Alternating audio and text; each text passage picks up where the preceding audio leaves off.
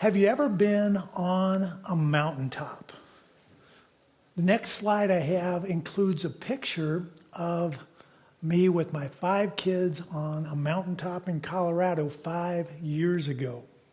Now, I enjoy that picture, but the one thing about being on a mountaintop is this. When you're on a mountaintop, there's only one place to go. That's down. Another way to think about that is this.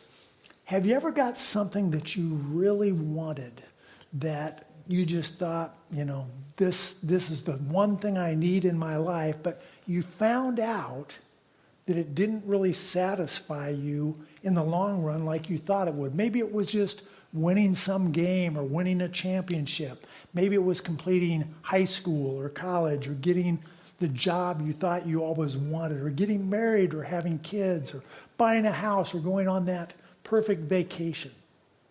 I've read that lottery winners often regret winning the lottery, even though they think that's going to solve all their problems.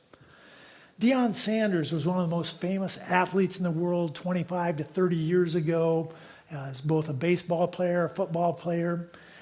Many years ago, I read in his book, Power, Money, and Sex, How Success Almost Ruined My Life. He said this: I remember winning the Super Bowl that year. That night after the game, I was the first one out of the locker room, the first one to the press conference, and the first one to go home. And I remember my wife, Carolyn, saying to me, "Baby, you just won the Super Bowl. Don't you have a party downstairs or something to go to?" And I just said, "Nah."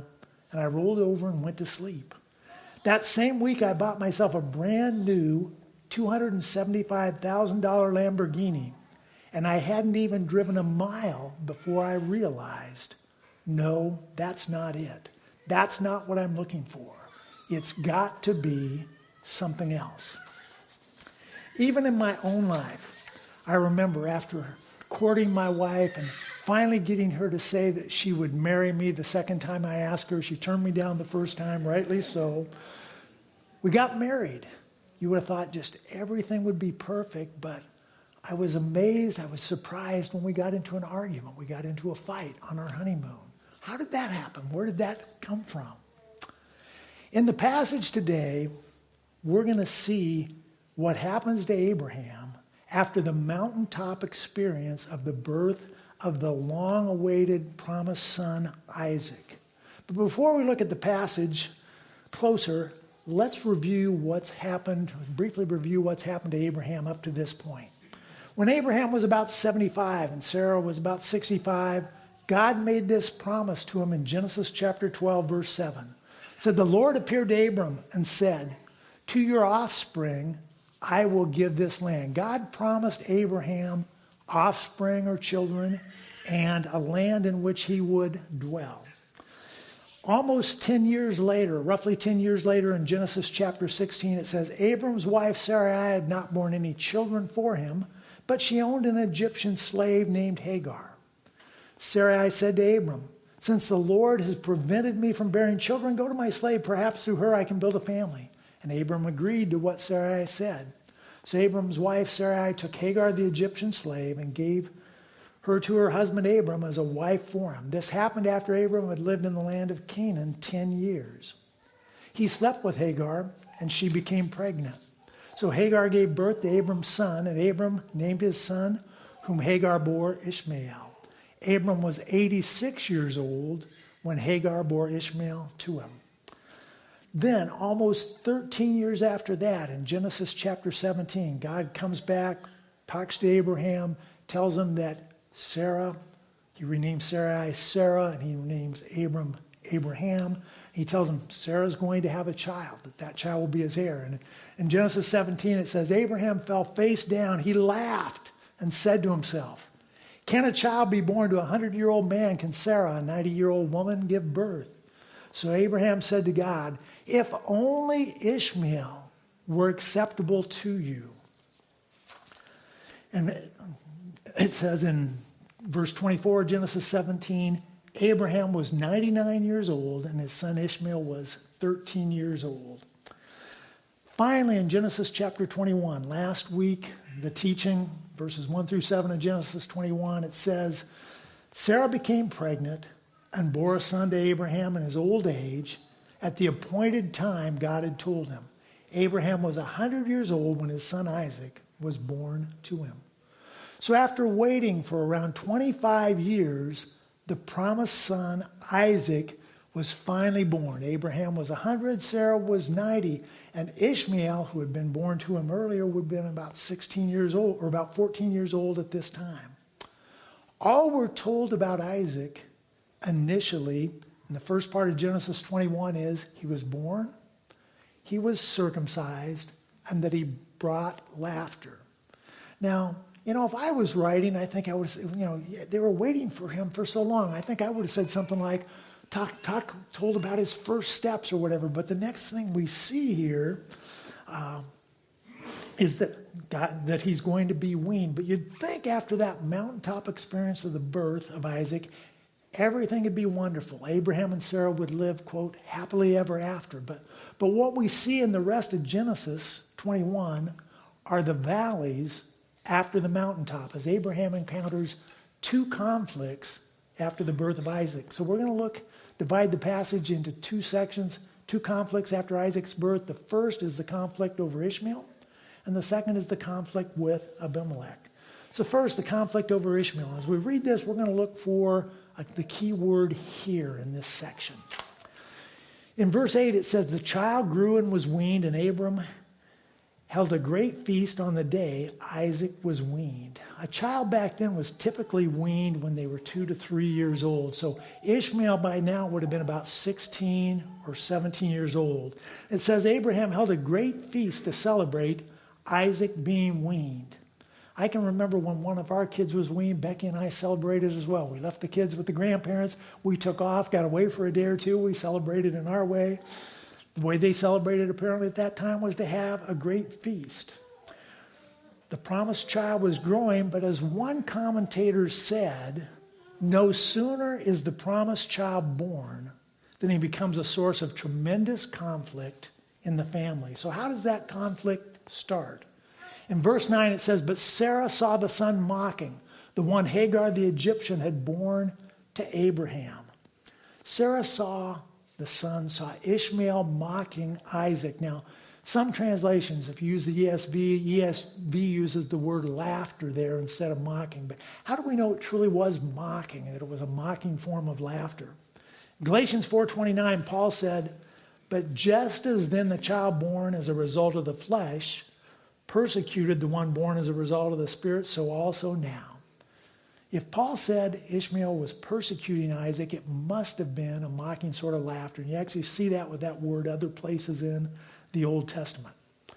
In verse 10, we see why Sarah wanted Hagar and Ishmael driven out. It says in verse 10, so she said to Abraham, drive out this slave with her son, for the son of this slave will not be a co-heir with my son Isaac.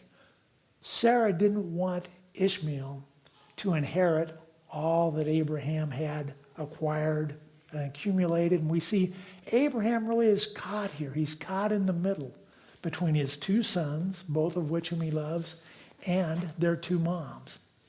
As we continue in verse 11, it says, this was very distressing to Abraham because of his son.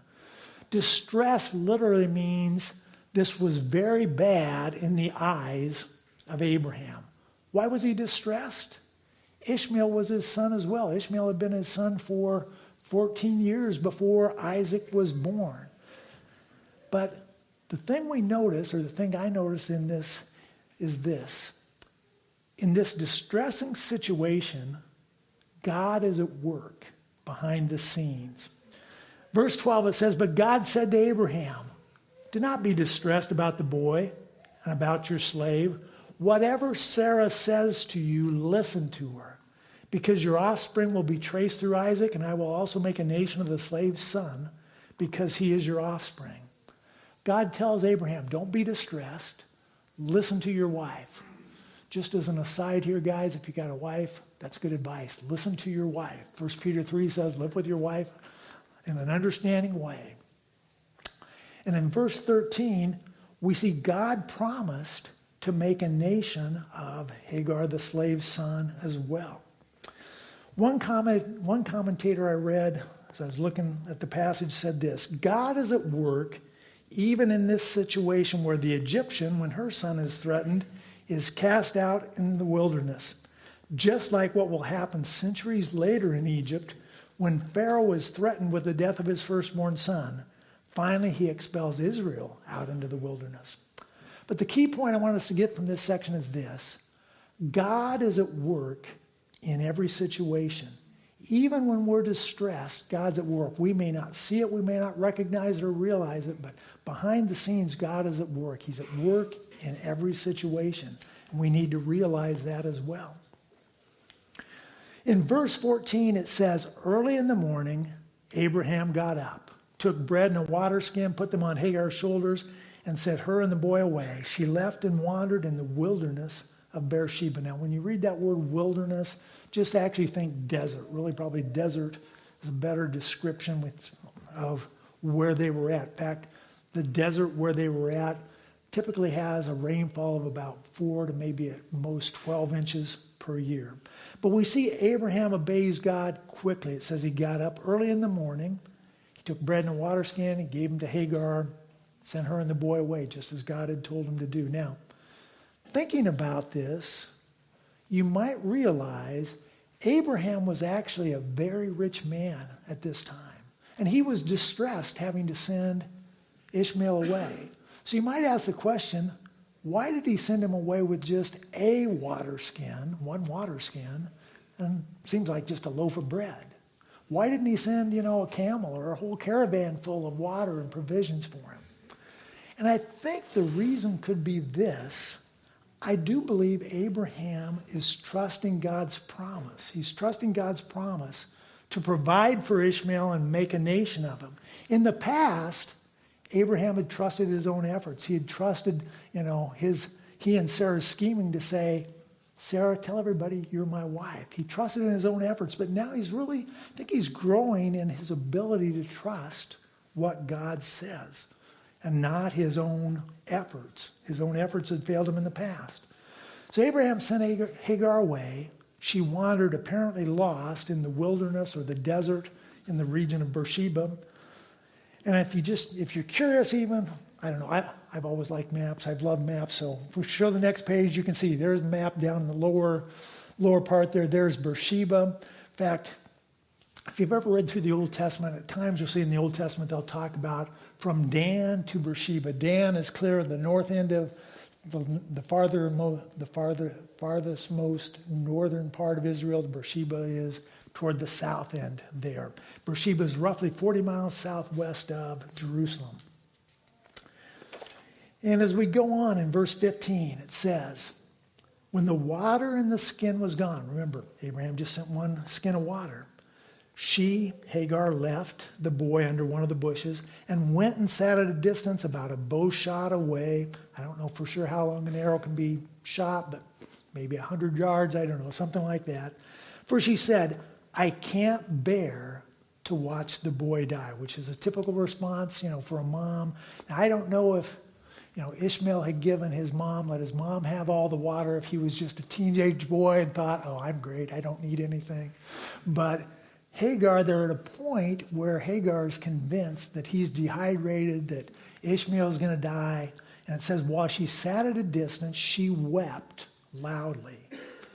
Verse 17, again, in this distressing situation, we see God's at work. It says, God heard the boy crying. There's that word heard I told you to look for. And the angel of God called to Hagar from heaven and said to her, what's wrong, Hagar? Don't be afraid, for God has heard the boy crying from the place where he is. Again, God is a God who hears. God heard the boy crying. Mentions that twice. It says, get up, help the boy up, and grasp his hand, for I will make him a great nation. Just as God had heard Hagar, you might remember actually clear back in Genesis 16, when Hagar became pregnant, Sarah got jealous, sent her off. Hagar was wandering. She was weeping, and God at that time heard her cry of affliction in Genesis 16:11. He now hears her cry, but it specifically says Ishmael's cry as well. And just as God had promised Hagar back in Genesis chapter 16 that her offspring would be too many to count, he now promises, I'm going to make him a great nation. Same promise he had made to Abraham. God is still at work, and he is still a God who hears. Though Ishmael is never mentioned by name in this whole chapter, in chapter 21, we can't forget that when he was born, Abraham named him Ishmael. Why did he name Ishmael? Ishmael means God hears. God is a God who hears. He heard Hagar's cry. He heard Ishmael's cry. In verse 19, then it says, we see how God acts and how he resolves the problem, the conflict, the situation. It says, then God opened her eyes and she saw a well. So she went and filled the water skin and gave the boy a drink. God was with the boy and he grew. He settled in the wilderness or the desert. He became an archer. He settled in the wilderness of Paran, and his mother got a wife for him from the land of Egypt. So God resolves the conflict. He opens Hagar's eyes to see a well. You can't survive in a desert for very long without water. He provides a well to provide water for her and Isaac. She fills the water skin, gives the boy a drink. And we see that he grew. He settled in the wilderness. And it says the wilderness of Paran. And just in case you're wondering, got a picture there. That red dot on the map is the wilderness of Paran. It's just kind of the north end of the Sinai Peninsula. And notice that there's some trade routes, if you can see them on that map there, through the Sinai Peninsula. There were trade routes to Egypt. Hagar was Egyptian. Somehow, some way, she got an Egyptian wife for Ishmael. So, after the mountaintop experience of the birth of Isaac, when Abraham and Sarah got something they had waited for 25 years to experience, they experienced conflict over Ishmael. But even in that conflict, we see that God was at work through the situation. And Abraham was learning to trust God's promise to provide for Ishmael instead of trusting his own efforts. No sooner is the conflict over Ishmael resolved than Abraham experiences another conflict, this time with Abimelech. We saw Abimelech back in Genesis chapter 20. Chapter 20, verse 2, it says he was the king of Gerar, which was one of the Philistine towns, cities in the area. It was the area that Abraham was dwelling in. As we look at this passage, we're going to note the key word swear, not swear as in cursing, but swear as in taking an oath. Do you solemnly swear to tell the truth, the whole truth, and nothing but the truth? So help me God, as you're asked to swear in if you're a witness. And we'll also notice the key word 7 in this passage. So we're going to look at the word swear and 7 as key words. Verse 22, it says, then, at that time Abimelech, accompanied by Phicol, the commander of his army, said to Abraham, God is with you in everything you do. Abimelech had seen how when he had taken Sarah into his harem, God had shut the wombs of all the people of all the women in his kingdom. God basically protected and provided for Abraham, and Abimelech goes, God's with you. So what's he do as a result? Verse 23, he says, swear to me by God here and now that you will not break an agreement with me or with my children and descendants. As I've been loyal to you, so you'll be loyal to me and to the country where you are a resident alien. Essentially he's saying to Abraham, swear to me, make a treaty with me. You're going to be my ally. We're going to be on the same side. He didn't want to have Abraham opposing him because he saw God was with Abraham in everything he did. And notice at the very end it says that he recognized Abraham as a resident alien. Even though Abraham was living at this time actually in the land that God had promised them. If you go back to Genesis chapter 15, verse 18, it says that God promised Abraham all the land from the river of Egypt to the Euphrates River. This would be part of that land. But in spite of the fact that God had promised him that land, he wasn't possessing it yet. He was an alien in that land. As we go on then in verse 24, Abimelech asked Abraham to make an oath, to swear that that they would be allies with one another. Verse 24 it says, and Abraham said, I swear it. But then in verse 25 we see the conflict with Abimelech. It says, but Abraham complained to Abimelech because of the well that Abraham's servants had seized. Again, a well is a critical piece of land in a desert area. You can't survive for long if you don't have a source of water. You're going to die of thirst. So it says Abraham complains to Abimelech. We got a conflict here, Abimelech. We're making this alliance, this pact, with one another. But Abimelech replies very quickly. It says in verse 26, Abimelech replied, I don't know who did this thing. You didn't report anything to me, so I hadn't heard about it until today. Abimelech quickly gives 3 excuses. I didn't know about it. You didn't tell me. I hadn't heard about it. Today's the first time. So what do they do then in this conflict? Verse 27, it says, Abraham took flocks and herds and gave them to Abimelech. Back in chapter 20, Abimelech had given Abraham flocks and herds. Now Abraham's giving him flocks and herds back. And it says the two of them made a covenant. It says Abraham separated 7 ewe lambs from the flock. And Abimelech said to Abraham, why have you separated these 7 ewe lambs? So twice we see here the word 7.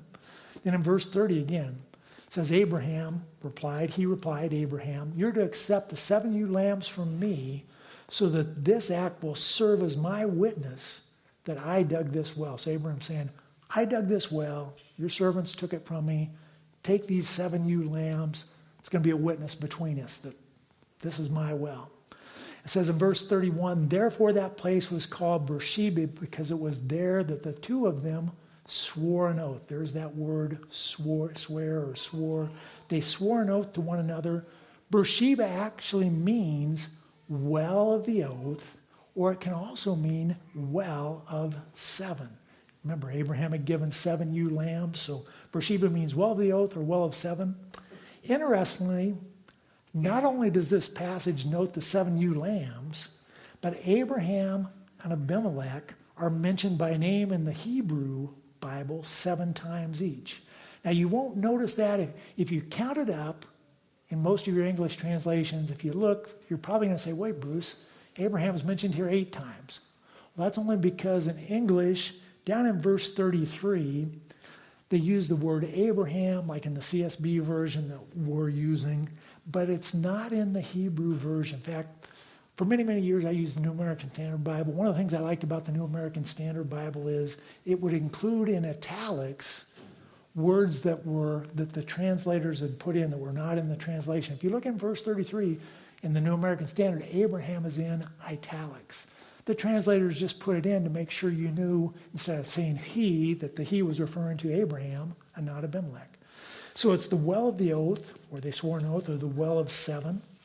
And as we go on then, they've made this oath, they've made this covenant.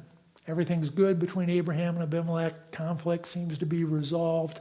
Verse 32, it says, after they made a covenant at Beersheba, Abimelech and Phicol, the commander of his army, left and returned to the land of the Philistines. And again, one more map. You can see there's Beersheba down toward the bottom there in the middle. Gerar was where Abimelech was the king of, where he was from, in red in the middle. Gaza is another Philistine city. So between Gerar and Gaza, that's kind of the area of the Philistines. That's where Abimelech returned to. Abraham's living in Beersheba at the time. And in verse 33, it says, Abraham planted a tamarisk tree in Beersheba, and there he called on the name of the Lord, the everlasting God. I had 2 questions when I looked at this. What's a tamarisk tree? I've never seen a tamarisk tree that I know of. And why did Abraham plant one? Well, a tamarisk tree, found out is this. It's a small to medium-sized tree that can grow up to 30 feet tall.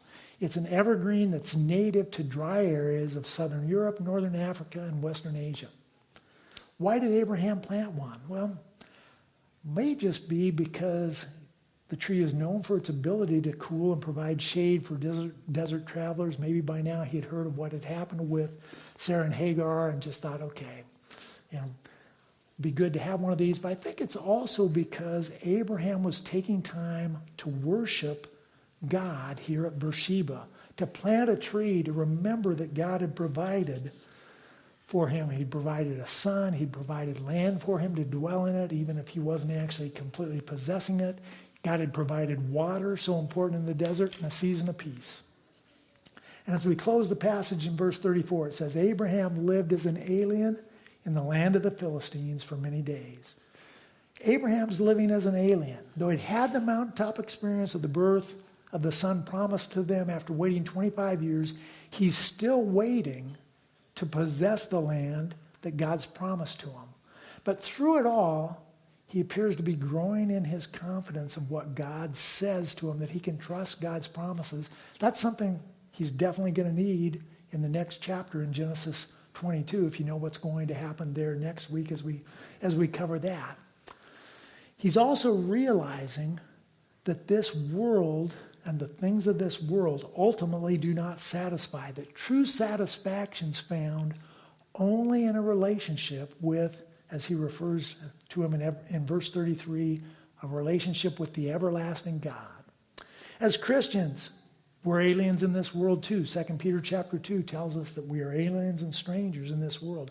We need to learn that God alone satisfies and not the things of this world. One of my favorite Christian artists was Rich Mullins. Rich Mullins many years ago wrote and sang this song titled My One Thing. It goes like this. Everybody I know says they need just one thing. What they really mean is they need just one thing more. And everybody seems to think they've got it coming. Well, I know that I don't deserve you. Still, I'm going to love and serve you more and more. You're my one thing. Save me from those things that might distract me. Please take them away and purify my heart. I don't want to lose the eternal on the things that are passing. For what will I have when this world is gone if it isn't for the love that goes on and on with my one thing? You're my one thing. Amen. Is Jesus your one thing? Or are you still looking to find satisfaction in the things of this world? Mick Jagger and the Rolling Stones sang many years ago a song titled, I Can't Get No Satisfaction. And I've tried and I've tried and I've tried and I've tried and I can't get no satisfaction. And I'm convinced Mick Jagger was right. He couldn't get satisfaction because he was looking for satisfaction in the wrong place. He was looking for satisfaction in the things of this world, and the things of this world ultimately will never satisfy us. They're going to disappoint us. As I thought about this, and I thought about Jesus as being our one thing, led me to this question. How do we see Jesus in this passage? I've heard it said that in the Old Testament, Jesus is concealed. In the New Testament, he's revealed. So how is Jesus kind of concealed in this passage? And as I thought about it, I think it's here. In both passages, we see the importance of a well. The well that God opened Hagar's eyes to see, the well of water, so that she and Ishmael would be saved. And likewise, the well that Abraham and Abimelech had a conflict over, because you need a well, as we said, you need a well in the desert if you're going to survive. And I thought of Jesus' words when he met with the woman at the well in John chapter 4, verse 14. He said, whoever drinks from the water that I give him will never get thirsty again. In fact, the water I give him will become a well of water springing up in him for eternal life. I just have to ask this question. Have you drank from the water that Jesus alone can give? Is he your one thing? If not, what are you waiting for? Why not put your faith, your trust in him today? Do as Abraham, believe, put your faith and trust in God. So we've worked through the passage. How do we apply this passage to our lives? We're going to look briefly at 3 ways we can put these verses into practice in our lives. First, one way we can put this passage into practice is to see conflict as an opportunity to grow in Christ-likeness. Abraham encountered 2 conflicts, conflict with Sarah over Ishmael, and then a conflict with Abimelech. But it seems that he grows in faith as he trusts God's promises. Now, true confessions, for many, many years, I pretty well tried to avoid conflicts. Seems like I always thought life was easier, if I could avoid conflicts.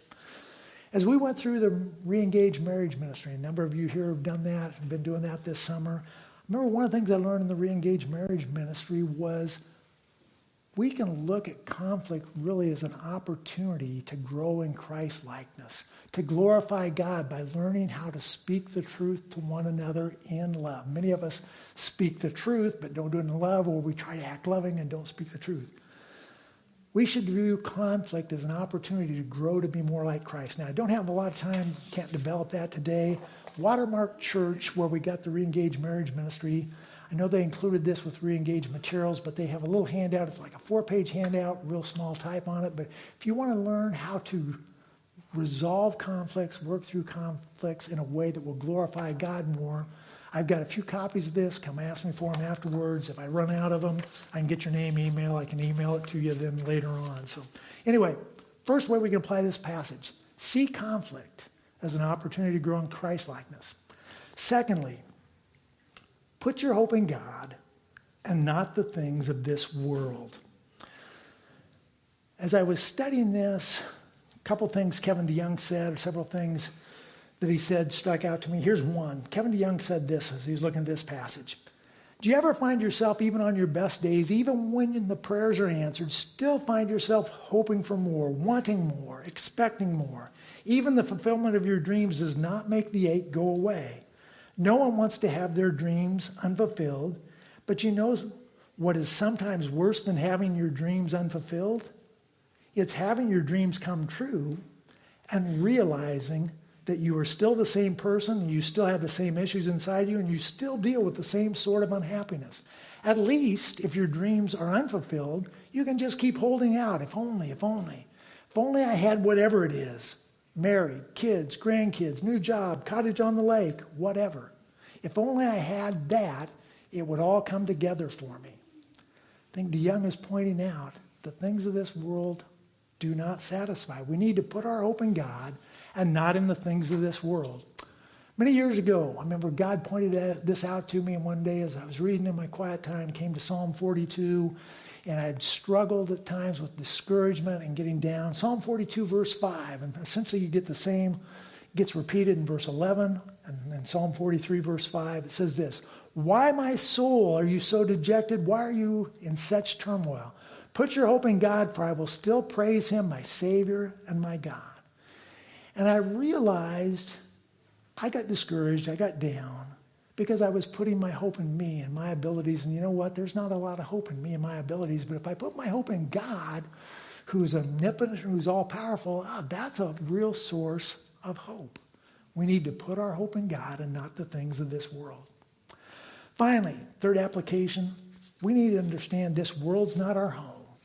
There's an old song that says, "This world is not my home, I'm just a passing through. My treasures are laid up somewhere beyond the blue. The angels beckon me from heaven's open door. And I can't feel at home in this world anymore. Oh Lord, you know I have no friend like you. If heaven's not my home, then Lord, what will I do? The angels beckon me from heaven's open door, and I can't feel at home in this world anymore."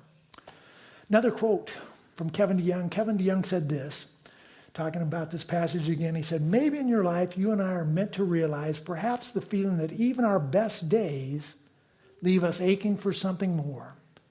Maybe you were made for something more.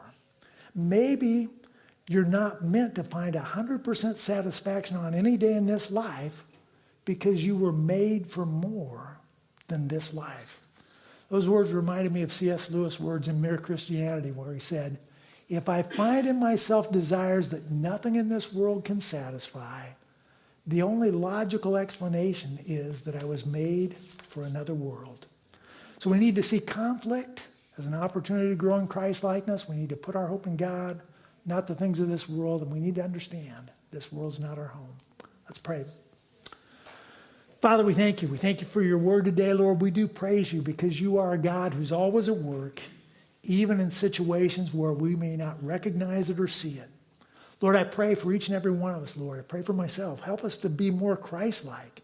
Help us, Lord, to realize that you use conflicts to help us to grow to be more like you. Lord, may we put our hope in you and not in the things of this world. May we understand, Lord, this world's not our home, that you've made us for another better world. We pray this all in Jesus' name. Amen. At this time,